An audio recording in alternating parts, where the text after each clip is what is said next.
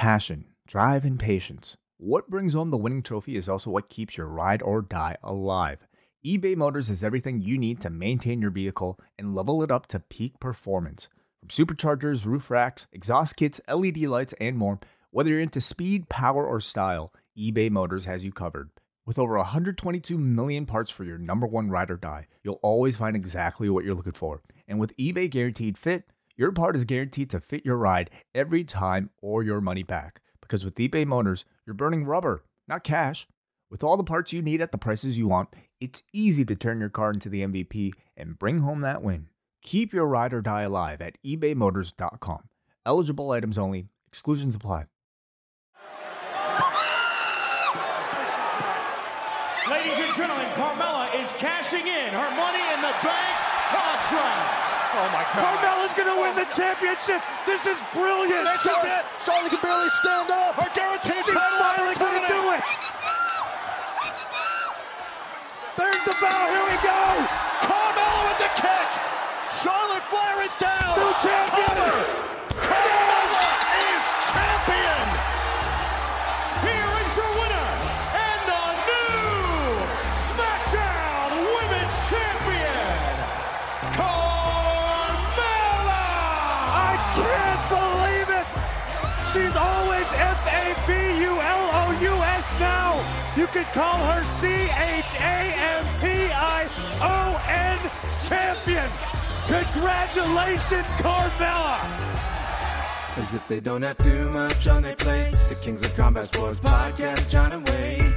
They'll talk about the things they did that day. They'll analyze the work of Vince and Triple H. Rewind to SmackDown. Rewind to SmackDown. Rewind to SmackDown. Rewind to SmackDown. Rewind to SmackDown. Rewind to SmackDown. Rewind to SmackDown. Rewind to SmackDown. Hi, everybody, and welcome to Rewind to SmackDown. It's John Pollock here, along with Wei Ting. Wei, how are you doing on this fine Tuesday evening? Doing well. Definitely, I think, feeling some of the effects of all the hours put into watching and reviewing wrestling over the past week. So, happy to wrap it up. Well, there's lots to discuss on tonight's show. We had SmackDown, we had 205 Live. We are going to be dedicating a future show to the Andre the Giant documentary on its own, so we won't be discussing that tonight. Although we do have some other things to touch on, including a TakeOver, which I have seen. Have you seen it, Wei? I have as well. Okay, well, let's start there. Let us start there before we get into all of the proceedings of Tuesday night. This was discussed coming out of Saturday as the best takeover ever by some. And what I found really interesting was that you and I were surrounded by nothing but wrestling fans, wrestling media, everyone connected with this for the last couple of days. And I got home on Monday, and I had not heard the result of the main event. It's amazing how many people talk to me about that main event without mentioning who won it. And I thought that was kind of interesting. It was, yeah. Yeah, I thought so too. It was same with me. Maybe it just kind of goes to show how little the outcome really matters when the match was, an amazing match. I don't think it's one of those things where today, when you're raving about a match or something like that, the winner and the loser is of the utmost importance when describing it to somebody else. Mm-hmm. And I did not even avoid the results. I really didn't care all that much. I had heard other results on the show, and it wasn't a big deal, but I just found it curious. People brought that match up to me, but never announcing the winner. It was actually Wei who informed me who had won the day before. Yeah, I'm sorry, but I figured... No, I didn't care at all. Yeah, of all people, it wouldn't really matter to you. This was a 37-minute classic that they closed the show off with. I thought a great example to contrast to Ring of Honor that same night, who opted to go last with their title match as opposed to the hottest match on the card. NXT did not. They decided to go against that idea by putting the title match, with a title change no less, second from the top, and put the hottest match on last. And I have to give the nod to NXT for the match placement award of Saturday night. I feel like I probably have to give the nod for the overall show of the night as well. I think a combination of just having a very, smaller but very well-paced set of matches throughout the course of the evening that started off incredibly strong with that ladder match and ended incredibly strong. They definitely, in my opinion, had the much better show of the night. That main event, there was not a down portion of that match for me. I was into it the entire way. What they built up to and when from the German suplex or the sunset flip onto the concrete when Ciampa went down and how much they maximized that. The commentary being cut out when they were tossed onto the desk, and the first that I can recall chant of "Mamma Mia." Yes. Then we had, if there was one portion that I thought, let's not veer into too strange a territory, was the kid on crutches, but that didn't get silly. It was the introduction of the crutch, which was so important to this match. And the entire story has been built around that damn crutch. Yeah, absolutely. And then plus the visual of the two of them sitting down together, just like they sat down. All the callbacks to DIY and their history, just through their body language and positioning. And then that final sequence with Johnny Gargano teasing that he's having sympathy on this guy, and then boom, he catches him and pulls back with the brace. I love that finish. I love this match. I would argue you could go either way in terms of which match was better between Gargano and Almas and this one. I think a lot of people, just because of the story and the build up to this one, are going to lean this past Saturday's over the January match with Almas. That was my choice. And I really enjoyed this match, even watching it several days later. Even knowing the outcome, I think didn't really affect it too much. I could still really appreciate it for the incredible, I think, athleticism and also the storytelling involved. So a combination of all of those elements together, I would actually call this my match of the weekend. Yeah, it was just a tremendous match. Any other thoughts on the show? We kind of discussed a bit about the ladder match. The women's match I thought was really well done. I thought significantly better than the last Ember Moon Shayna Baszler match. And then you also had the tag title match in there, the three-way with Roderick Strong turning on partner Pete Dunne and joining the Undisputed Era. I like the directions for almost everything, all of those choices. I think Shayna, obviously, with Ember being on Raw, I love seeing Shayna as that dominant champion. I think she's just a fantastic character and somebody who is incredibly credible in a role like that. So I look forward to seeing what she does as a champion and who's going to chase her. I think having Roderick join, CFO or the Undisputed Era, I think is great. I think, it gives him a bit more of an edge. He's been a guy who, has sort of been a good utility player as sort of this, guy who is on the cusp of the world championship, but not really all the way there. So I feel like you've kind of maximized what you've had with him as a babyface. Having him join the Undisputed Era as a heel, I think breathes new life into him, and of course, provides a great temporary replacement for Bobby Fish. And it also puts Pete Dunne into a more solid role on NXT. And I was loving the team of Strong and Dunne. Watching that match, it was like, man, if these guys had a run, I think these guys could be the best tag team in this company, regardless of roster. But I think people were genuinely surprised by the end, and I think this is going to do more for Pete Dunne because it gives him a program now in NXT, which he has been lacking, save for the Tyler Bate title switch, which that really was just presented as a title match and not so much a program on NXT. Certainly. And on his social media, or somebody on the social media was teasing that that he might possibly bring Mustache Mountain to help him against the Undisputed Era, which I think would be tremendous. So a great takeover. You're not going to get any contradictory takes from us. Hard to judge if this was the best takeover, but as you were saying, after every takeover, somebody says it's the best takeover. That's the debate. Yeah. So I love these 5 match cards, and I think that there is something to really take away from that, because this was the longest takeover ever at 3 hours. You certainly didn't feel it, and I did not watch this in one sitting, but to me, the length was of no issue, but I think kind of a great formula is 5 to 6 really well-defined matches, a lot of contrasting personalities, and everything is important. Like there was no downtime, and just a great show that there was never a dip. And that was something, like what shows did we see this past weekend, Wai, where we could say that about, where there wasn't some dip? It either went too long, they lost the audience. Like that pretty much was consistent across the board of all the shows we saw. Yeah, completely. Oh, all right. By the way, we won't get into any NXT spoilers, but there's something to anyway. I just read them, everybody. So in case you were gonna text me about something we just talked about, don't worry, I just read them. Well, what is it? Who cares? Okay, well, British Strong Style does reunite in NXT. Oh, well, there you go. And that is the feud coming up. Oh, it's a great feud to have. Mm-hmm. So they can do a lot with that. All right. Quickly, before we go into SmackDown as well, I just want to make mention, I watched the 24 special on the Raw 25th anniversary. And I wouldn't say this I watched most of it too. Yeah, it was, the parts I liked about it the most were the behind the scenes stuff of the early days, where you're seeing Vince producing talent, joking around with the crowd, and some of the production elements behind it, more so than the ad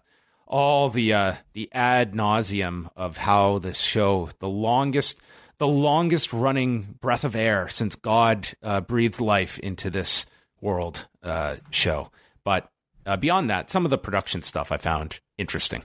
I did too. I mean, I think it's always nice to get a glimpse of, the juggernaut that is the WWE production house, and to see like their pre-production meeting with Vince at the head table, and then everybody else, all the agents, all the directors, all the various, people involved in the creation of this whole thing.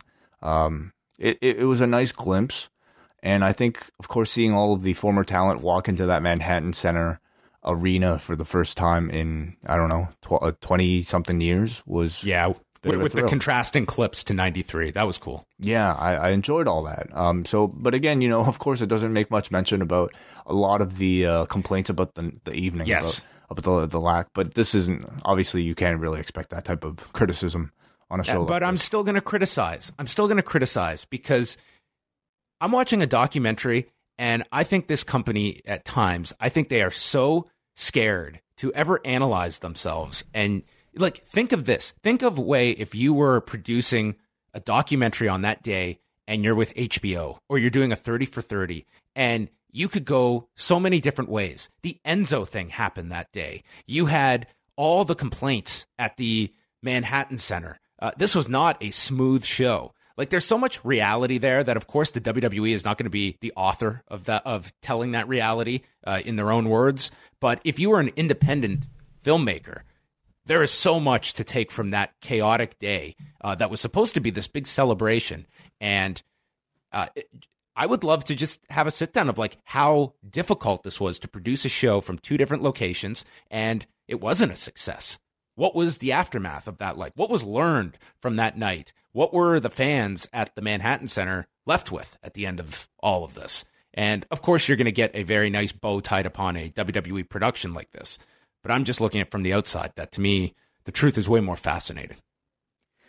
It is, yes, as is often the case in pro wrestling. But I mean, we're talking about professional wrestling, where the aim of the game is to, accentuate the strengths and hide the weaknesses. Well, the weaknesses were hidden. They were not even existent in this documentary. What did you think of X-Pac's dog with the broken jaw that he carries around? That's kind of interesting. Yeah, I mean, adorable, heartwarming story.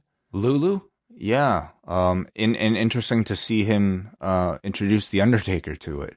Yeah, and The Undertaker nearly crushing it when he hugged X-Pac. Oh, I didn't see that. He hugs him and he's like, "Who's this?" Yeah. And that's when he explains the backstory. I was like, dude, you just like hugged this guy with this sack on the front. I think I still have a bit of I'm still a little bit taken aback whenever I see The Undertaker out of character on camera, because he's been so protective about that in all through the years. But on this show, you basically got Mark Calloway, the guy who says, when he sees the ICO Pro banner for the first time, he's like, "Oh, that's so cool." That's cool. Yeah, or whatever. Like, and I mean, in my mind, The Undertaker is still The Undertaker, so I'm still a little bit taken aback by it. But, you know, maybe the guy is semi-retired right now, so maybe he's more willing to, you know, reveal. All right, into SmackDown we go. Their final night in New Orleans, 4th event in 5 nights at the Smoothie King Center. And Shane McMahon started the show. He said tonight is the final exclamation on WrestleMania week. Thanks to fans on behalf of everyone, and mentions Daniel Bryan's return. It was magical. He was born to do this, and Shane has graciously accepted Bryan's resignation because he is now back on the roster, and introduces the new SmackDown general manager, Hulk Page, who comes out. Hulk. And I was saying that was what probably people were thinking when they went to announce the new general manager. I didn't for a second think that. Did you watch any of the Hall of Fame? I've only watched 20 minutes of it. No, I haven't. That's still on the list. If you want to read into something, and I'm not saying that this was this guy necessarily putting someone else's words into his mouth. For all I know, it's very much he wanted this in there. But it's Devon Dudley who went out of his way in his speech to say that Hulk Hogan was the reason he wanted to be a pro wrestler, and spoke to him at length. Interesting. I found it very interesting that here you have a WWE producer who dedicated part of his speech to endorsing Hulk Hogan. Anyway, Paige comes out, big reaction. I think probably a surprise to many people that she was placed in this role. And she said that after her speech last night, she walked into Shane McMahon backstage and she thanks him for giving her this position. The crowd again chanted, "This is your house." And the shakeup is until next week, but she wants to make tonight special. Daniel Bryan has not had a TV match in over 3 years, and tonight he's going to have a match. And she milked it and waited. The crowd was chanting for Rusev. She paused. Then they moved on to AJ Styles like this was a Jedi mind trick. And she announced AJ Styles as the opponent for Daniel Bryan. Yeah. You don't want Rusev. You guys come want. on. Second choice. Yeah. I don't think they believed AJ Styles would be a believable choice here, but they did go with Daniel Bryan and AJ Styles, their first singles match since 2006. Their first singles match in the WWE. Yes, because AJ debuted 3 weeks before Bryan's retirement. They literally just missed each other. I mean, well, first, certainly, I think Paige being announced as the new GM of SmackDown is a surprise. But I think the fact that Daniel Bryan himself resigning as the SmackDown GM was a bit of a surprise as well. I think everybody was wondering how active a performer Daniel Bryan would be after WrestleMania. Will he be a full-time wrestler, or will he be a part-time wrestler while still maintaining his SmackDown managerial duties? And it looks like he is now a full-time performer, wrestling every single week. We don't know if he's going to do the house show loops or not, but I think we can expect him at least to wrestle on every SmackDown. Yeah, and I don't know, I'm sure he wants to have a pretty active schedule. I'm sure a lot of people want to see him be a regular. I think that his matches should be special occasions, but that is when the WWE is not forced by a contract limitation, they are going to typically use someone as much as they possibly can. And I think that with Bryan, it's he's going to have a regular role wrestling. I would expect that he's going to do house shows, maybe a somewhat more of a limited schedule when it comes to house shows, but I think he'll be doing them. Yeah, it looks like it's what Bryan wants. I mean, there's a side of me that wonders, with all the teasing of Daniel Bryan prior to what's occurred over the past couple months, all the teasing of him going over to a New Japan or to some other promotion. If you're the WWE, wouldn't you want to get your full value out of him while you can, so that by the time comes when his contract does run out and he potentially does want to leave, maybe he is a bit more not as much of a kind of a surprise or like a special attraction. You know what I mean? Mm-hmm. I don't know. Let me ask you this. So they did this 2-hour build for Daniel Bryan and AJ Styles. It was also the SmackDown following WrestleMania. Raw did a very strong number on Monday. So Daniel Bryan's clearance a couple of weeks back did 2,888,000 viewers. Do you feel this week's will hit 3 million, which is a very elusive number for SmackDown? Sorry, what was that number again? The Bryan? Daniel Bryan's clearance that day he was cleared 2,888,000. I'm gonna say maybe just shy of 3, but I think maybe around that range or a little bit higher. So you're saying 2.9, because that's what I was thinking too. I think it's going to come just shy of 3 million, but maybe could. This is probably their best chance to hit 3 million viewers with Bryan's first match back and a big match too. If they wanted to hit 3, I would have suggested them to announce the match beforehand, I think. I kind of felt they should have just ran an ad for it on Raw. Yeah, in the afternoon at least, or something like that, because this really was a marquee match. I mean, it's a match you could headline a WrestleMania with. To do it in 2 hours, whatever, they've done shit like this in the past. It's not maybe the best decision, but for whatever reason, it's what they did. So I'm curious to see, but I wouldn't necessarily pin the number, good or bad, entirely on that match. No, but I think that if it does, there's going to be a certain level of interest just because it's coming off of Mania. I think that'll attribute to it. But I would say, I think if it hits 3 or above, I think you do have to credit that match and the buildup that, at least for 2 hours, hopefully getting the word out that match is happening. I like Paige as the GM. I think, and I also like the way they introduced this over the past 24 hours. It was a nice surprise. It was a nice, last night, I mean, she essentially turned babyface from her role in Absolution, disbanding Absolution, and here tonight came out as a babyface GM. And it was a very sad segment on Raw. Like, you very much felt at the end of it that she might be leaving permanently. Like, there may not be a role for her, and evidently a very big role for her. Over the course of 24 hours, they made us feel sympathy for her, and then they reintroduced her comeback in this new role. And I like her in the role. I'm excited to see what she does. I think she's a very natural and comfortable speaker, somebody who's able to deliver her lines very well. And I think, somebody that you want to put on TV ahead of this Rock movie coming out. For those in Canada, next week's episode of SmackDown will be preempted due to the NHL playoffs. So instead of watching it on Sportsnet 360, you're going to have to watch it on their online streaming portal, Sportsnet Now. So programming note there for Canadian viewers. Also this Thursday, the WrestleMania virtual reality experience will be available if you've got 7 hours available. The whole show in VR? I don't know if it's the whole show. Maybe it's just portions. Oh, okay. Yeah, maybe I'll check that out. It's an unlikely. The Usos versus Xavier Woods and Big E. Winners will face the Bludgeon Brothers at the Greatest Royal Rumble. Mm-hmm. I learned a lesson on Tuesday's SmackDown. It's that if you're a champion that loses their title, best to do it on Raw rather than SmackDown, because evidently on this show, you do not get your automatic rematch clause. You have to work for that rematch. Unlike The Miz, who was pinned, by the way, in his 3-way, he gets a rematch at his choosing. Tonight, we had the Usos and we had Randy Orton, who all had to win matches to get their rematches. A lot of inconsistencies here in the contracts. Yeah, well, maybe that's just a slightly different rule set here. SmackDown. You know what I learned on Tuesday? No. Seth Rollins, former United States champion. Oh, you don't say. Yeah. No one contacted me, though. I figured it out. I thought someone would bring it up, though.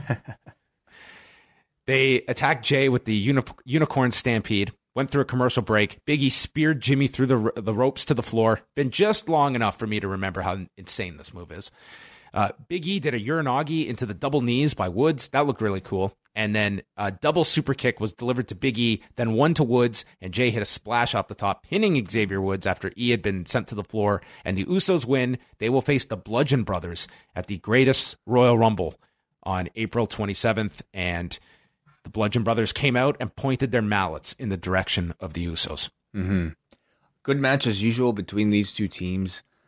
I found that it was almost as if they were making up for Sunday's match, or lack thereof. And yeah, I mean, this might be the last time we see this pairing for a little while, the Usos and the New Day, because I expect one of those teams to move, particularly the Usos. But how does the shakeup affect this And how does it affect the this Greatest Royal Rumble match? It's very awkward because you're promoting not just one, but 2 pay-per-views coming up and setting up title matches. So theoretically, it kind of handicaps you to draft certain guys, which you could always do, and you could tease the idea they're going to take the titles. But it just gets very complicated when you're trying to promote these matches. And what do? Do you draft the Usos while they're still due for a SmackDown title match in 2 weeks' time? Mm-hmm. I don't know. Same with Randy Orton going for, well, I guess it's easier for the non-brand specific titles. Like you challenge for the US title, you can take that with you. But when you have the SmackDown tag titles, it's just very weird to have them. I almost think that it's maybe easier just not to draft them. If you're going to move someone, maybe the New Day just goes right back to Raw. That's maybe what this means too. Could be. Naomi is with her trophy earlier in the day, and she's interviewed by Dasha. She talks about the great honor it was to win this this trophy. She was interrupted by Natalya, and Naomi was the least favorite pick to win, Natalya says, and she was the disappointment of the night, according to Twitter, which I disagree with. And Natalya says Neon is so 7th grade, and this leads to Naomi setting up a match with Natty, who is not interested in this match, and Naomi tells her to stop whining like a 7th grader. I whine occasionally. I'm not in the 7th grade. No, lots of people whine. More adults than children sometimes, actually. Oh my God, wrestling fans, are you kidding me? That's all we do. Yeah. Apparently, Edge brought up that he received a lot of criticism that they were chosen to induct the Dudley Boys rather than Paul Heyman. I have not heard one person make that complaint, but I'm sure they exist out there, which, again, some of these wrestlers need to get off Twitter. It clearly is just doing... Who's complaining?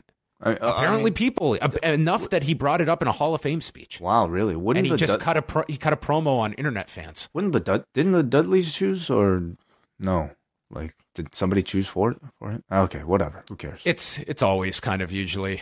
Well, some get to pick theirs. Others, like Jerry Lawler, were told, no, Lance Russell's not inducting you. We've got William Shatner booked. So it all depends on who they have in mind. But by the way, Edge and Christian, I've only seen the induction for the Dudleys, but Edge and Christian were very, very funny. Okay, cool. So that's our Hall of Fame report. Natalya and Naomi. Tom Phillips notes that victories are pivotal this week before the superstar shakeup, which, as I recall from last year, we just got random people showing up on each show. Yep. So I guess this year we're going to have the same thing, where we're not going to have any rhyme or reason for why people are showing up. They just are. The GMs are not going to have any kind of negotiations. It's not a blind draw. It's strategic. So I guess in that sense, the wins are important. But I hope they do a better job than they did last year, because they were all just people walked out. It just, to me, felt like a very lazy approach to what could be a very... something more interesting. Well, I usually like when they do the draft shows where everybody in the roster kind of, you see their anticipation where they don't know where they're going to end up. I would love to have something similar where you have both locker rooms backstage and people don't know where they're going to end up, and oftentimes that being reality and not just fiction. It feels much more kind of exciting when it's done that way versus how they did it last year. Natalya was draped on the middle rope, knocked to the floor, went through a commercial. There was a wheelbarrow into a stunner by Naomi. Natalya hit a spinning sit-out powerbomb for a 2 count. Sharpshooter was blocked. Then Naomi drops her with a kick, hits a split-legged moonsault for the win, and then goes and hugs her trophy. That looks like plastic, by the way. I wonder what it's actually made of. I doubt. I mean, I'm sure it's heavy. It's quite large, but... Were they selling these trophies in the Access store when you scouted it? No, they were not. I'm shocked, actually. Oh my God, this trophy? Are you kidding me? Well, the Andre one or this one, I'm surprised they're not selling these trophies. There are collectors that will purchase these. I mean, they sell the Slammy Awards, which I think is kind of cool. They also sell like urns. Everything. Urns. Like urns, yeah, for the Undertaker. Yeah. So I'm kind of curious. Like, I'm not even the gold urn, but like a new colored urn with the Undertaker logo. And I don't know. I don't know about displaying that. In the history of that merchandise item, someone's been taking it home on a subway and has been told condolences by somebody. I guarantee you in the history of that item, somebody has actually put ashes in it. Jesus. Tom Phillips plugs the dream match from Sunday between Styles and Nakamura that, quote, lived up to the hype. Well, reached and exceeded way. You can, yeah, to some people, sure. If the hype was that of a SmackDown main event, then sure. I haven't heard anyone say that until you have suggested it. Renee Young is outside Nakamura's dressing room. He walks out, and she calls it reprehensible and heinous, his attack on AJ from Sunday. And Nakamura says, in like the greatest delivery ever, I don't know what came over me. Maybe I got too emotional. I'm very sorry for what I did. And he had just this awesome look on his face. And Renee, one of the only times they've given the announcer like some actual ammunition here to fire back at, says, clearly you are being very disingenuous, and demands an explanation. And Nakamura says, sorry, no speak English, and walked off. This was the best promo ever from Nakamura. It was amazing. I love this. Like, seriously, again, from the past couple weeks on, something changed, you know, somewhere something changed, whether it be maybe he's gotten new dialogue or maybe, I don't know, maybe just something just unlocked within him so that now he can actually deliver these English lines very clearly and also with a great deal of personality, the exact type of personality that I think we've come to expect from somebody like a Shinsuke Nakamura. He's managed to find it now with his English promo. So I was very happy to see this. He looked like such a badass here, you know. Oh, I'm so pumped for this heel run. I think he's going to be outstanding. And we didn't get an answer tonight, but I am curious what they do with his theme music. If they just feel it's a hot song, we're keeping it with him, or they alter it. They need maybe a dubstep version of it to really screw with people. That would be wonderful. Yeah. That's to me the biggest takeaway from the match on Sunday. It got him into this position that I think ultimately is going to be the best for his run on whether it's SmackDown or Raw. I get the sense he'll stay. Yeah, I mean, it's up to. He's got plenty of people to feud with on SmackDown, so I assume that might be where he's staying. But you know, I really like this new Nakamura. He's starting to show some real personality as this asshole who just loves screwing with people. And when he needs it, he'll even pull out the bad English to screw with you. So I thought he looked really cool here. Charlotte came out for the next segment and put over the match with Asuka as the toughest of her career, but the Queen is still the champion, and she left everything in that stadium with Asuka. It was special. It was magic. Who will we make magic with next? And she's interrupted by Billie Kay and Peyton Royce as the crowd chanted NXT. Royce cuts a promo that if she's looking for magic, they are the Wizards, and they can take that title and make it disappear from around her waist. And then talk about her match at WrestleMania. And Billie says, it was good, not bad. And they are not being called simply Iconic or even the Iconic Duo. They're being called the Iconics, as the graphic read. And Royce started mocking Charlotte's promo of all the people she was thanking the Uber driver. Thank you to the air for allowing me to breathe. And the audience just thought this was the best thing. And they just applauded. It led to a chant for Iconic. And they are the future. And then they attacked Charlotte. Before we get into the physical element, I don't think they could have hit it out of the park any more than with this promo that the two of them cut. I completely agree. They both the highlights of the call-ups for me. Trying to think of who. Yeah, No Way Jose, Ember Moon, and the Authors. I would agree. I thought they looked fantastic here. I think both gave off such a star quality about them. They sounded great on the mic, and the ensuing beatdown was good too.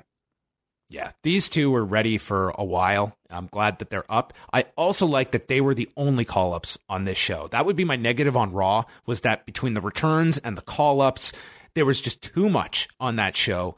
And here there were several big things on the show, but they were the lone new faces that were appearing. Yeah, sure. I know that's kind of an oxymoron because it's two people, but you get my drift here. The newest act. They were great here. They beat down Charlotte, clipped her knee, And then Charlotte fought back. She had this awkward exchange trying to send Peyton Royce to the floor, but got her there. Billie hit the Shades of K, and then Charlotte was thrown over the desk, run into the steps, double team powerbomb, and they dragged her into the ring, posing over top, and they leave. And then Carmella's music hits. Place goes nuts. The crowd knew it from the beginning. The crowd was already chanting Carmella as soon as they laid hands on Charlotte. Psychic crowd. Yeah. Too smart for their own good. Well, apparently all the brains were dispersed amongst the audience because God knows Mike Chioda wasn't occupying any of them. He was so confused by what Carmella was trying to do. He had this dumb look on his face, and it was just so painfully slow as he tried to figure out what this briefcase is for before finally starting the match. Painful, but I mean, like it was Chioda milking this moment. You know, just him saying, "Are you sure? Are you sure?" Just really playing with the delay. Obviously, it was intentional, and probably Mike Chioda's one of the referee's few chances to really, play with the audience's emotions like this. Carmella super kicked Charlotte and pinned her in 8 seconds to become the new women's champion. So Asuka's streak is done. Charlotte has lost the title. Do you have any different opinion on Sunday's outcome after seeing this, or do you see this as Charlotte is still going to be the key female on whatever brand she is on? Yeah, and this could also be getting her to Raw as well. I feel like Charlotte needs to get her revenge. I feel like seeing this, I feel like I can understand their logic behind ending Asuka's streak actually a little bit better. Let's say, I mean, it seems to me like they had to have Carmella cash in at some point, right? And the end goal is for Carmella to win the championship in order for them to decide to make Carmella, I suppose. And let's say Asuka won on Sunday. Then you're going to have Carmella cash in on Asuka. And what's worse, for Carmella to beat Charlotte, who's lost before, or for Carmella to end Asuka's streak via Money in the Bank cash in? I think Asuka kills her. Well, they want the belt on Carmella. So if you're going to do that, then I could see them wanting to give that value to somebody serious like a Charlotte defeating Asuka for her streak rather than giving it to Carmella, who, even if you have Carmella beat Asuka for her streak, she's still just Carmella, and she's not going to have those incredible matches. That value was kind of wasted on her. She doesn't need it, whereas a Charlotte could actually use it. So that's what I think their logic was. Yeah, I would say regardless, I think you have to see where they are ultimately going. I think the idea of keeping Charlotte and Ronda undefeated, if that is the big match for next year, and we don't know that it is, but to me, that would be the justification for ending Asuka's streak. You need to occupy Charlotte with a chase, and you're just not going to have her go undefeated for a year. I mean, that's just not going to happen. I'm not even sure you'll see Ronda go undefeated. You know, we don't even know how often Ronda will wrestle. I mean, I think we all want to see undefeated streaks culminate at some point into like an undefeated streak versus undefeated streak. But perhaps for the WWE, it's just not realistic with the number of shows that they put on, with all the house shows that they put on and doing shit like the Mixed Match Challenge where all the streaks are always on the line. It kind of makes things maybe perhaps a little too predictable for their liking. So maybe they choose not to do undefeated streaks. And I would say 6 months from now, we can look back and better assess ending Asuka's streak. And maybe there will be an argument that was that the time to put Asuka over in the Royal Rumble and go in. Maybe there was something else he could have done better with her to keep that streak going. But I don't think this is an indictment of that decision, this title change. Yeah, as a segment itself on SmackDown, I thought it provided very good payoff for Carmella's Money in the Bank win. They called her the person who's held the Money in the Bank the longest. And certainly it felt like a long time, but I thought the payoff was good. You put a lot of heat on the iconic duo for causing this. And all in all, I would say, a lot of people benefited from this. You have a lot of programs for Charlotte, which, I mean, is an argument that she should not be drafted after you've shot all these angles. So she's got 3 prospective opponents immediately coming out of this night. Jinder Mahal was with Sunil Singh ringside on a carpet with a chair out there. And it was Bobby Roode, Rusev, and Randy Orton 3-way. And the winner will get a United States title match at Backlash. So you've got to keep track of all these title matches between the two shows that are coming up over the next month. Rusev stomped down on Roode, goes onto the floor. Orton drops Rusev back first on the desk. Then he's in with Roode. See a power slam. And then Orton snaps his neck and lands on the floor into a suplex by Rusev. So he gets dropped onto the desk. Crowd enjoyed Rusev as he fired up on Roode, hit a Machka kick, goes for the accolade, and is broken up by Orton, who is sending him into the post. RKO to Roode, and Randy Orton wins, pinning Bobby Roode. So it's Jinder Mahal against Randy Orton. The feud that's back from the dead, taking place at Backlash next month. I can't wait. We got a month of these two programmed together. At this point, I mean, I'm almost convinced that they're purposely ignoring Rusev and trolling the audience in order to give him the Daniel Bryan push. They simply gave Rusev way too much shine in this match for it to be unintentional. He was portrayed in this match like the star and the main focus. And here comes Randy Orton, you know, the man that I would say, if you're a fan of Rusev, I don't know how you might feel about Randy Orton, but I'll tell you, for me, he is he is probably the person I care about the least in this match. So for him to win the match and to redo the shitty feud that was Randy Orton versus Jinder Mahal, I think only breeds contempt in your audience, and therefore more sympathy for somebody like Rusev. Remains to be seen how far you can go with a push like that, if that is their intent, because, I mean, they've had a lot of chances to capitalize on this Rusev thing, and they, for whatever reason, are choosing to delay it. And they definitely do run the risk of killing it. If you were a betting man, Way, and you had to bet your car on 6 months from now, Rusev being closer to Daniel Bryan or Bayley, which would it be? If I had to bet my car, your car, well, you can't empty the car either with any of your personal belongings inside either. It's God. As is. Well, I don't have much in there. I have like an Obis form that I'm quite fond of. Gone. Oh no. Well, then I would probably say Bayley. Okay, that's my concern. Yeah. So Jinder and Randy. Hey, this was the weekend. If you wanted to do the Rusev big win, like, this really would have been the weekend. The man was very over, and I wonder if you'll get that again sometime soon. Do you know, on April 10th, 2000, 18 years ago today, was the relaunch of WCW with Eric Bischoff and Vince Russo? The relaunch of what? When they did the return of Bischoff and Russo together to kickstart WCW. Oh, boy. Yes. So on April 10th of 2000, it's Russo Day. There's a shirt for him. There you go, Vince. That's our gift. You're relevant again. Congratulations, Vince. That's on the back of the shirt. Dasha interviewed Carmella. She says, when a queen overstays their welcome, there is always a princess waiting to dethrone them, which is not exactly how kingdoms work. But anyway, she was patient, waited for the perfect time to cash in, and then she pretends that she's about to cry and get emotional. And she just says, I really want to thank somebody. Me. She made history all by herself. And she says, Mella is money, and now Mella has the gold. Very much an Alexa Bliss style of swerve during this promo. That's what I'm going to compare it to here. But I thought, fine promo from Carmella. I think that's what a lot of people are going to compare it to. And not done quite as well as I would say Alexa has done these on many occasions. That said, though, I think Carmella is very good as a speaker. In ring, I have a lot of concern.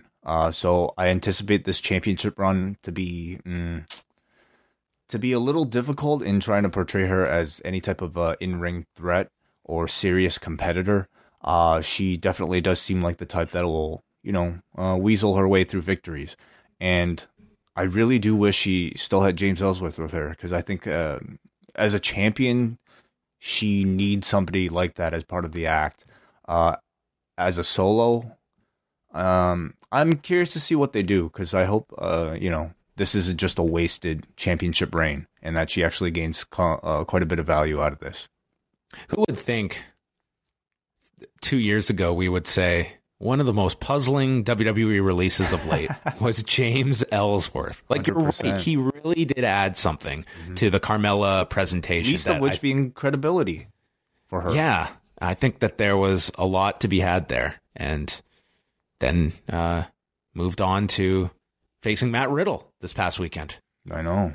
Which show was that? Was that Joey Janela's show? Yes, it was. Yes, it was. I cannot keep these shows straight. AJ's interviewed by Renee. Nakamura is not his concern tonight. He never imagined he would face Daniel Bryan in a WWE ring. Daniel's great, but he's not phenomenal. Styles versus Daniel Bryan. And the match begins, and Bryan snaps the left arm of AJ and transitions to a hammerlock. Styles stops it with a back elbow, lands a drop kick, and then there's a dragon screw leg whip delivered to the left knee of Bryan, which he would sell throughout the rest of the match. He did the moonsault onto his feet, and his knee buckled from that, and then Styles goes after the knee. Bryan does a suplex into an armbar, and then turns over. He's free. AJ gets the calf crusher applied, and then that's reversed into a yes lock. I thought on a technical level, this was one of the strongest TV matches I've seen from the WWE in a long time. It also gave you a glimpse of, how Bryan might have changed his style. And certainly, like, he's done a lot of this type of change. Like, the guy kind of was an innovator of a lot of this stuff that we currently see. But I feel like less so in the WWE. So I wonder if he will be relying more on that in this current run. This was super entertaining, but also ultra safe match. Yes. Pele kick delivered to Bryan. Bryan then lands a head kick after Styles teases the phenomenal forearm. He goes for the running knee, which is countered into the Styles clash for an attempt, and Bryan counters that into the yes lock, getting the rope break. And then Styles reverses a suplex coming off the top, and Bryan crashes his head into the mat, which now he can sell a concussion every time he does anything impactful. And he's grabbing his head, and then Nakamura appears, delivers a Kinshasa to Bryan, and then low blows AJ, gives him a Kinshasa, second low blow to AJ, and Nakamura leaves to close the show. I had no problem with a non-finish here. I thought they had a really great main event, left it open-ended, and yeah, I thought this was a really, really strong. I like this a lot more than Raw on Monday. Sometimes I wonder if you and I have been watching too much wrestling together, because we're like agreeing on a lot of stuff. Oh God, on this show. Main event sucked. I agree with you, man. I mean, who would have thought, like, Shinsuke Nakamura, the guy who dudes have been dressing up as. By the way, the Nakamura impersonator that we were talking about seeing at the WrestleMania block party before so great WrestleMania on Sunday wasn't just any Nakamura impersonator. It was the Nakamura impersonator. Who we saw hanging out in the crowd taking photos with everybody was Shinsuke Nakamura. Of DDT fame and of just a lot of other Japanese wrestling fame. This man, like, makes a living off of impersonating Shinsuke, and he is incredible. Please look up Shinsuke, Chinsuke Nakamura, and enjoy. But anyway, Nakamura here coming out, ruining the match. What a way to get heat, a Kinshasa on Daniel Bryan's head. What a way to get heat. And I thought it totally worked. That really is your main program that, looks like we're going to get to next. A rematch between AJ and Shinsuke as a heel. And down the line, Daniel Bryan, Shinsuke Nakamura, which I think everybody could salivate over. Now, of all these three, I see the most likely of the three. If you are going to draft one of them, I could see Bryan going to Raw, though. Sure, absolutely. Yeah. I could see that as a very likely possibility. So that was SmackDown. I thought a really good show. Good end to, it wasn't the end of their week because we still had 205 Live to go, but I thought this was a significantly more enjoyable show than Raw the night prior. Again, I agree with you. I thought Raw delivered many more surprises, but I think as like a viewing experience with good quality wrestling attached to it, SmackDown certainly had fewer surprises. I won't even say that because, we got the Iconic Duo. And then we got a Money in the Bank cash-in. So what more could you want from a 2-hour show? Plus, you got enough. And they, to me, you had really like 4 big things on the show with Paige, with the Iconic showing up, the title change, and Bryan against Styles. And I thought they were all paced very well. They all registered. I think you could instantly recall this show. If you were to go up to someone and say, hey, what happened on SmackDown Tuesday? I think you could easily recall off the top of your head the key things that I just listed. Whereas Raw, I feel it was like a laundry list of things that happened that by the end of it, it felt like it was I'm not going to go so far as to say it was like a tribute to a old WCW show. Well, let's not go that far. But It was just, there was a lot after 3 hours of Raw that, things felt secondary. I would say like the level of the Raw surprises weren't really didn't perhaps have as many major ramifications as the ones on SmackDown. Here you had a new world champion, and you had AJ Styles versus Daniel Bryan, which I think to me is a big deal. Plus the announcement of a new GM. So all in all, I thought SmackDown was a better show. We go on to 205 Live, and off the top, Vic Joseph announces that Nigel McGuinness is away. He will return in 2 weeks, but joining the 205 Live broadcast team permanently is Percy Watson. I will say this about Percy. I know he got a lot of complaints when he was first added to NXT, but I think he has transitioned into the role, I'll say adequately. I don't think this guy is some revelation on commentary. I don't think he's one of the best color commentators that is out there, but I think he is passable. Certainly, yes. I don't think he's the worst on the WWE roster. You might have Jonathan Coachman for that. But I would say on this show, solo without Nigel there, I was actually quite impressed. The man clearly has done a lot of research. He says he watches 205 Live week to week, and I thought he provided. I think I prefer Nigel, but I didn't dislike Percy at all. Yeah, I thought he was fine on this show. Mm-hmm. Kalisto versus Akira Tozawa was first. They plugged a tornado tag match for next week with Atami and Tozawa against Gran Metalik and Lince Dorado. The unfortunate part of these matches on 205 Live was this audience was checked out.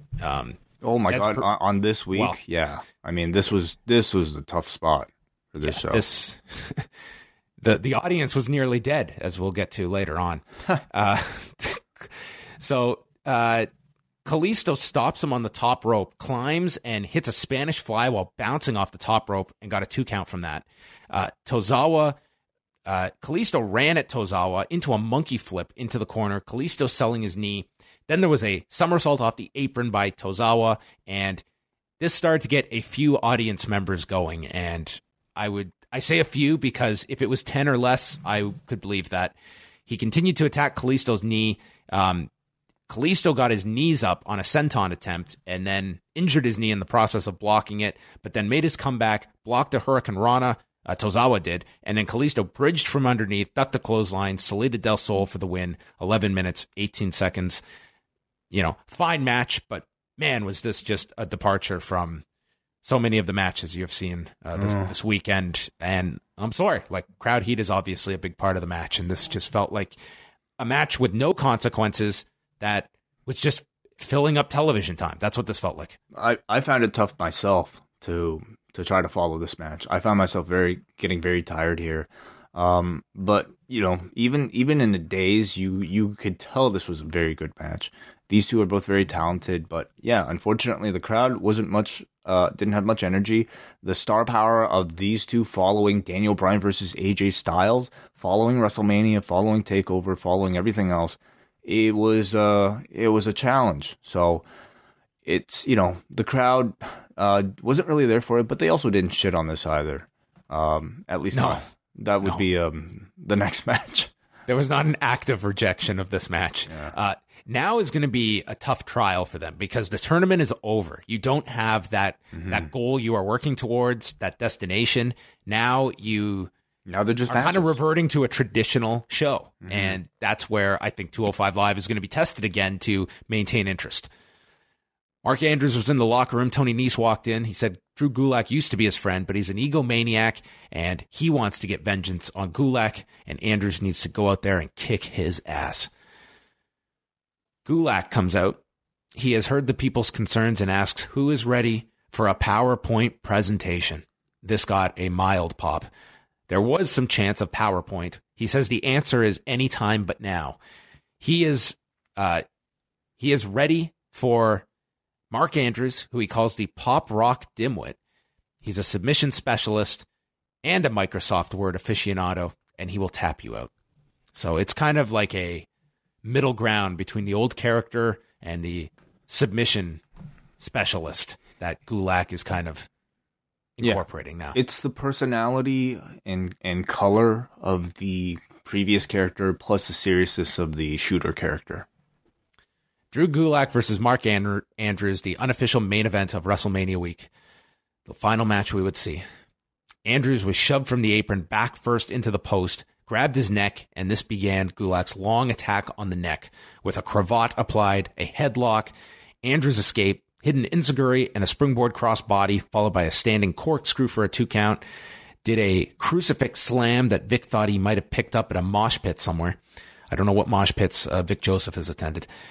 Gulak hit a clothesline to the back of the neck, and this crowd went nuts. And I was like, wow, was that just like the greatest lariat that they've ever seen? But then I noticed that they were all standing and none were looking at the ring. This was so blatant that I think every single person at home had to go on Twitter and type in 205 Live crowd and see what was going on. And boy, was there a payoff here. A gentleman on the floor was leaned back like his soul had departed his body. And he was so off-putting that security came to check on his well-being, and the audience was concerned that he was dead and started chanting for him. And then he was woken up for the biggest pop on 205 Live tonight. Probably one of the biggest pops of the night. Life always is over. They were chanting, let him sleep, let him sleep. And then they were also chanting, he's alive, or he's awake, or something. I guess that's a first, isn't it? The first time a sleeping fan has been given so much attention. I'm surprised it took this long on 205 Live, but Can you imagine if, like, thankfully, of course, the man was just asleep, but could you have imagined the worst? Like, first of all, it sounds like a kayfabe news headline, but secondly, I mean... A man dies during 205 Live? Oh, my goodness. I don't think we'd be able, in good taste, to ever say a crowd is dead. At least a couple months. I mean, it would be kind of just disrespectful. Oh, man. So, that would make this the most dangerous show on the WWE Network. It wouldn't be called 205 Live. Oh, my goodness. Oh, no. Gulak runs it. The man's fine, everybody. He's fine. Yes. He's fine. Gulak runs him into the turnbuckle and applies the Gulak for the win in 10.5 minutes. These guys are just doomed. They were just doomed. There was just no coming back from this. This was a tough one to focus on too. I'm talking about for me at home. It was impossible. Yeah, I know. And come on, like what do they have to lose by starting the evening with this show?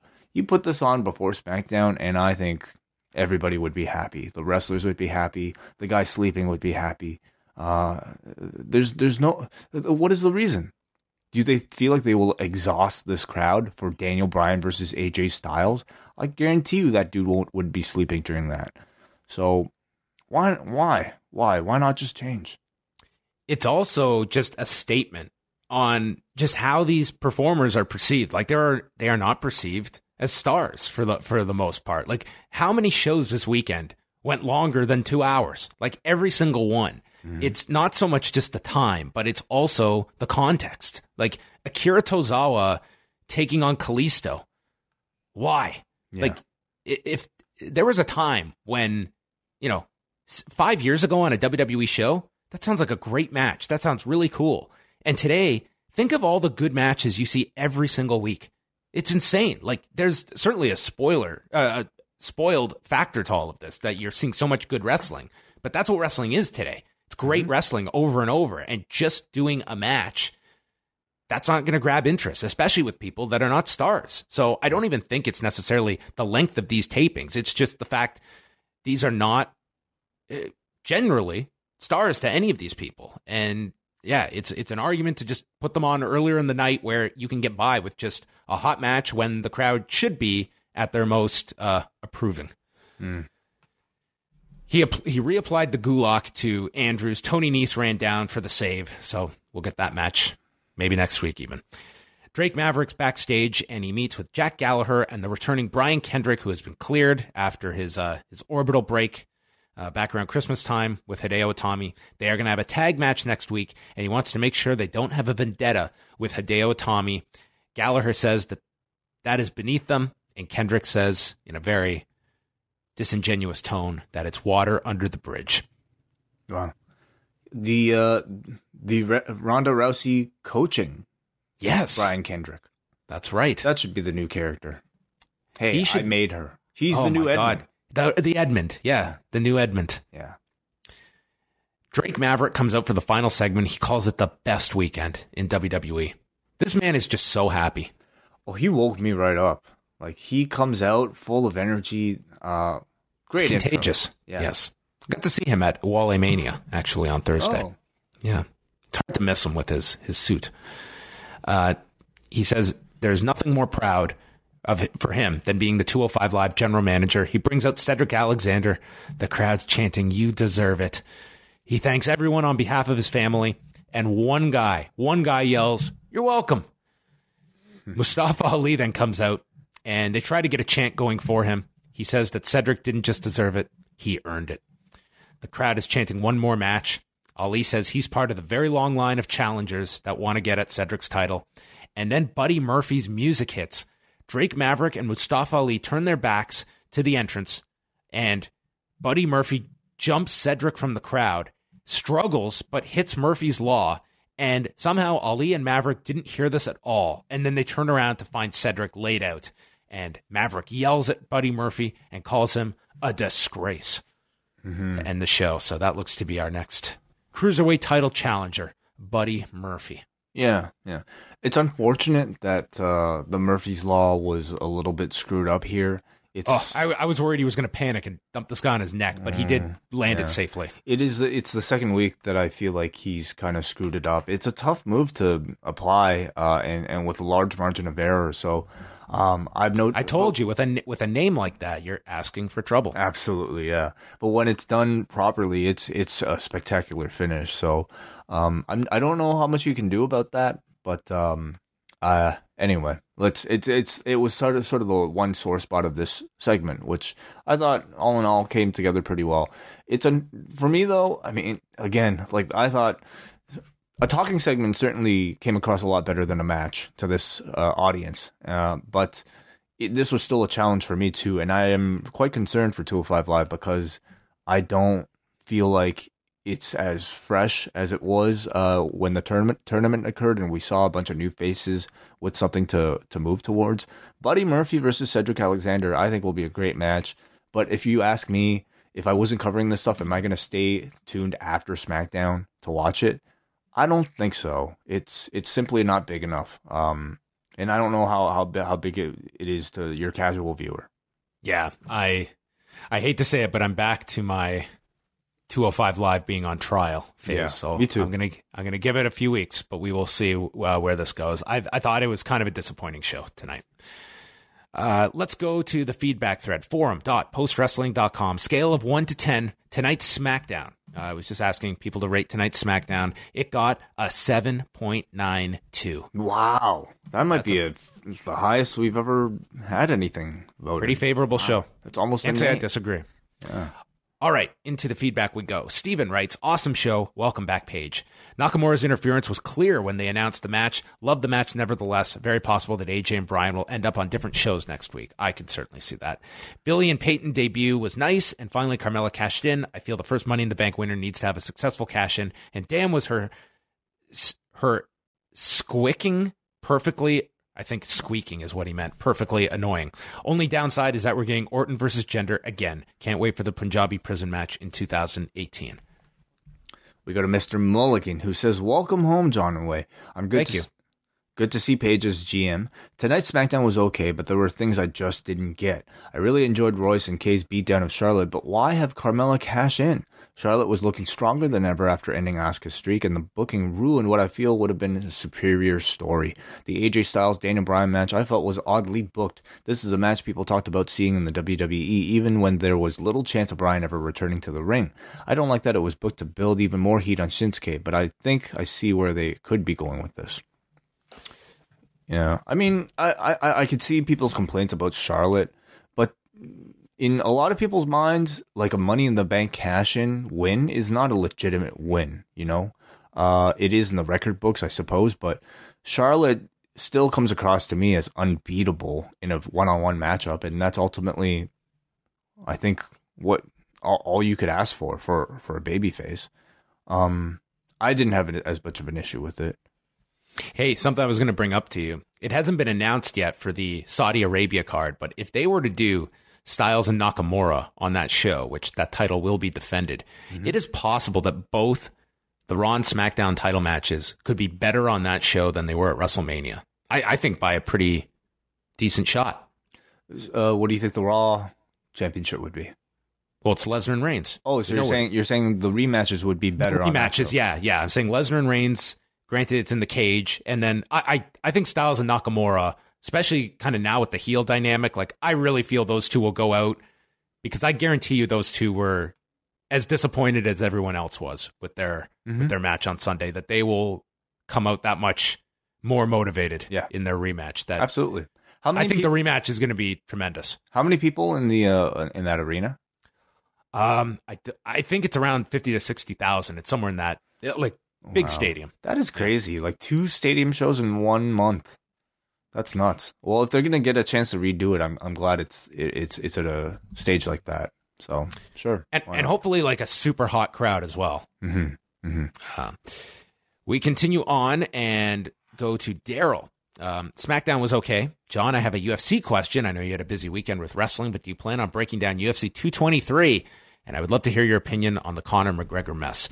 We did go over the Conor McGregor stuff quite a bit. I'm sure I will write about some more of it this week. I have not seen UFC 223 yet. That I have just been spending my entire day today trying to catch up on stuff, and 223 is on the list. I will get to it, and I'll probably write something down in my update. Give this man a break. I want to see it. It was a good card. Come on, Daryl. Let this man get some rest. It sounded like a very good, at least main card on Saturday, but yeah. Right. I'm also staring at a screen here of the Hall of Fame where I'm at the 22-minute mark of a 4.5-hour show, which Hillbilly Jim may be on the cutting room floor. We go to Matt from Morristown, Tennessee. Decent show tonight. I'm glad to see Paige continued to be used on TV. I just wonder how long this will last, since her movie should be out soon. Bludgeon Brothers vs. Usos will be good, but I was hoping to see the Usos move to Raw. Iconic Duo debuting was great, but odd that they were the only call-ups tonight, unless they are saving more for next week. No real opinion on Carmella cashing in, since I'm still salty about Asuka losing. Also, for the love of God, WWE, no one, I repeat, no one wants to see Orton versus Jinder again. You know, it'd be great if Orton gets drafted over and they just cancel the match. I don't see that. I don't see that happening. But sure. Can you imagine the next month we're going to get these two programmed together?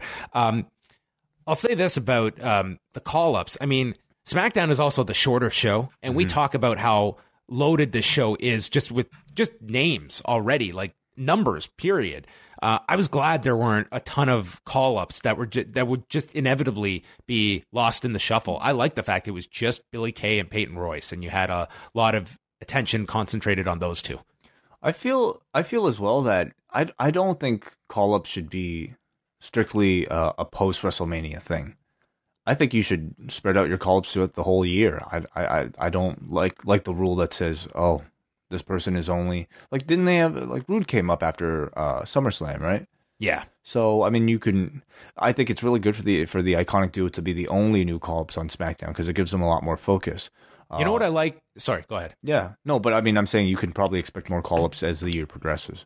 Yeah, I like that too, because then it becomes predictable. And that, to me, was one of the things I liked about TakeOver, was we didn't get all the new people in the crowd, because I can't tell you how many people were asking me in New Orleans, oh, who do you think is going to be seated in the crowd? It's now just expected that, especially for WrestleMania weekend, you're going to have new people in the crowd. And I'd say you haven't even got the last batch onto TV yet. There's so many people there. I was kind of glad that we didn't just feel this need to fulfill this demand, because we've created this pattern that they just broke away from that. There's no room for people, so why do it on this TakeOver? Just for a momentary pop, and then we move on to the next match. Yeah. Next up is Matt from Morristown. Decent show tonight. Oh, whoops. We go to Rob. Great SmackDown. Very easy to watch after the many hours of programming this week. Paige is a great choice for general manager, but I don't like them taking these retirement speeches for granted. I know she said in ring last night, but they should have kept her off TV for a while. I'll disagree on that one because everyone knows it's real. It's not as though it's being done as just this fake retirement that is done to get fake emotion out of people. I think they all know. It was legitimate. She retired from in-ring competition, was what she said. Yeah, I don't think this was not a comeback. It's not a storyline. It's not. She did say, now I have to look for something else in my career to be passionate about. Right. That part was storyline, but the actual, she is not going to be cleared. So at least not now. I mean, I guess now we can always put an asterisk against the word never. The Carmella cash-in is what it is. Charlotte was so special at Mania. I would have liked it to happen later. I pray Charlotte stays on SmackDown. She's got tons of adversaries now. I'd have her win the Rumble and fight Ronda for the title next at WrestleMania in 2019. Shinsuke's a great heel. Simple is better. Low blows equals bad hombre. Usos should be moved to Raw. I feel they've ran the division and faced New Day enough. On a side note, this episode of SmackDown got a 0.5 point bump in ratings for watching two members of the show. Impractical jokers sitting in the front row behind the announcers. Okay. All right. Cool. Two drunk people, I guess, behind the announcers. Always entertaining. We got a Tom who says, SmackDown definitely feels like the smaller show with the level and amounts of surprises, but because it was 2 hours and had two really strong matches, I found it way more enjoyable. I've never seen a heel Nakamura, but I'm already loving it, and I'm hopeful that this brings out the best in him. I'm strongly hoping that they keep Bryan on SmackDown and find a way to keep his matches as a special occurrence, maybe a little more or as frequently as whatever schedule Ronda is going to have, although I highly doubt it. Strong show, 8 out of 10. Okay, I'm going to skip here to Chris from Melbourne, Australia. The choice of Paige as GM was excellent. Was worried they were considering Jeff Jarrett like they did with Kurt last year. So happy to see Billy and Peyton Royce debut. Hopefully WWE can hold off on their breakup for a long time. After the Charlotte beatdown, I wasn't expecting a cash-in, but what was up with the ref? He looked like a deer in the headlights, taking forever to make it official. Watch 205 Live was a great show, but have Percy, since when was he called up from NXT commentary? Well, you got to see his debut. We got a Chris from Melbourne, Australia. The choice of Paige's GM was... that's the one I read. Oh, I'm sorry. We should pay more attention to each other. We got a Jesse from the 6 who says, I watched the show with my girlfriend tonight and her thoughts. Upon seeing Shane McMahon, why is he sweating so much? On Daniel Bryan's return, isn't he the match coordinator? On Iconic's debut and Carmella's cash-in, what is happening? Upon seeing a photo of The Undertaker from WrestleMania, they made that old man wrestle again? This is how you could do a recap. Oh, we'd have much easier jobs. Zeki writes, SmackDown was a 10. This board has tough graders. We got a devastating beatdown by the Aussies, no beach balls, and we got a main event that would make Dr. Tom Pritchard proud. Okay, we go to Mark from Vaughn who asks, who do you think would benefit most from a change of scenery next week? It feels like Braun would be a bigger deal in main events on SmackDown. It's also clear Bryan and Miz need to end up on the same brand to continue their story. Yeah, I think Bryan going to Raw would be a heavy possibility. I think a Bryan and Braun feud would be a lot of fun. Oh, that would be great. I'd see Braun staying on Raw, to be honest. Yeah. I think he fits better in there with that mix of people. In terms of main guys, I don't see Reigns moving unless you were to just want to drastically change course. I think a lot of people could benefit from a change of scenery, though. Could see Rollins moving. I could see that. Potentially, yeah. Or I could see them do the deal where they switch Jinder and Rollins to two secondary champions. Oh, boy. Yep. I have that to look forward to. Yeah, I mean, take your pick. You know, Rusev, Finn Balor, a lot of guys, I think. But who would benefit most? I mean, I continue to say I would love to see Joe on SmackDown. I think he'd be tremendous in a land of fewer giants. Your turn. Chris from Florida. Really great show from SmackDown. Polar opposite of Raw. While Raw focused on story, character, the crowd, and promos, SmackDown focused on the in-ring and really delivered. Great decision to bring Paige in as general manager. Promo from Nakamura was solid gold. I'm now 100% behind heel Nakamura. Really enjoyed the Natty Charlotte match. And AJ had a quick but great promo leading up to the match with Bryan. Bryan is just hugely over to this crowd. I'd complain about giving this away on TV, but it's the SmackDown after Mania, and there's a chance Bryan could go to Raw next week, so I can't complain there. Match was incredible, and I felt at times like I was watching New Japan. I also love the finish. You sort of knew it was coming. Can't have AJ lose clean, and you can't have Bryan lose at all. 9 low blows out of 10. And if you guys saw Being the Elite 100, what did you guys think? I have not seen it. I watched it. It was a longer episode, and I found a lot of it kind of maybe just drawn out. Maybe there were a lot of like subtleties I was too tired to really grasp at the time. I think I watched it just as I was waking up. So I might try to tune in again, or at least see online what people are saying. Right now at the moment I don't even remember it, so I'm sorry. I can't really give an accurate assessment. I think that's a great assessment there. Okay, who's up next? Let's go to Andrew, who's in New Orleans. He says, another fun live event. Clearly not as many Mania Week visitors as last night, but still a good number based on the travel package chance during Shane's promo. WWE deep discounted tickets on Monday, but still quite a few empty seats in the lower bowl, and most of the upper deck was tarped off. Way more children than last night, but by far the second least amount of kids I've ever seen at a WWE event. Yeah, this was... Oh, sorry, I thought you were done. No, Paige was over big, and this seems like a role in which she can flourish. I hope she can live up to those expectations. Crowd was into Iconic and the Carmella cash-in. This was the second Money in the Bank I've seen live in that arena. The first was Punk's cash-in at 2009. The Danielson-Styles match seemed to lose some momentum, and the big fight aura when the commercial breaks came right after the entrances. Even though the Nakamura run-in was predictable, I still got to watch AJ Styles and Daniel Bryan wrestle for about 20 minutes, and that put a big smile on my face. All right. Last one here is Bernie from Chicago. Evil also chimes in, and he really enjoyed your breakdown of AJ Styles and Shinsuke. No, thank you. Bernie from Chicago. As much as last night's Raw disappointed me, SmackDown was the total opposite. I love seeing the Iconic duo debut in such a big way. Paige's general manager has a ton of potential. A little part of me wishes they had held off on a Bryan Styles match, but I got to watch AJ wrestle Daniel Bryan with interference from Nakamura. Who would ever think we would see that in 2018? I'm wondering if you think there will be any big names moved in the shakeup next week, or if they will just move mid-carders and tag teams. What superstars do you think would benefit most from changing shows? Thank you for all your WrestleMania week coverage. Thank you, Bernie. We went over some suggestions. I definitely think you will see some main players moving over. I think you'll see up and down the card, lots of changes. Not too many, but some. Like 5, right? Like how many were there last time? Oh, I can't remember. It wasn't a ton. Like however many they feel like next week will move. It wasn't as many. I think when it comes to main eventers, I think you'll get, 1 or 2 from each show, like significant ones. Mm-hmm, mm-hmm. All right. That's going to wrap it up. That is going to wrap up our post-wrestling WrestleMania week coverage.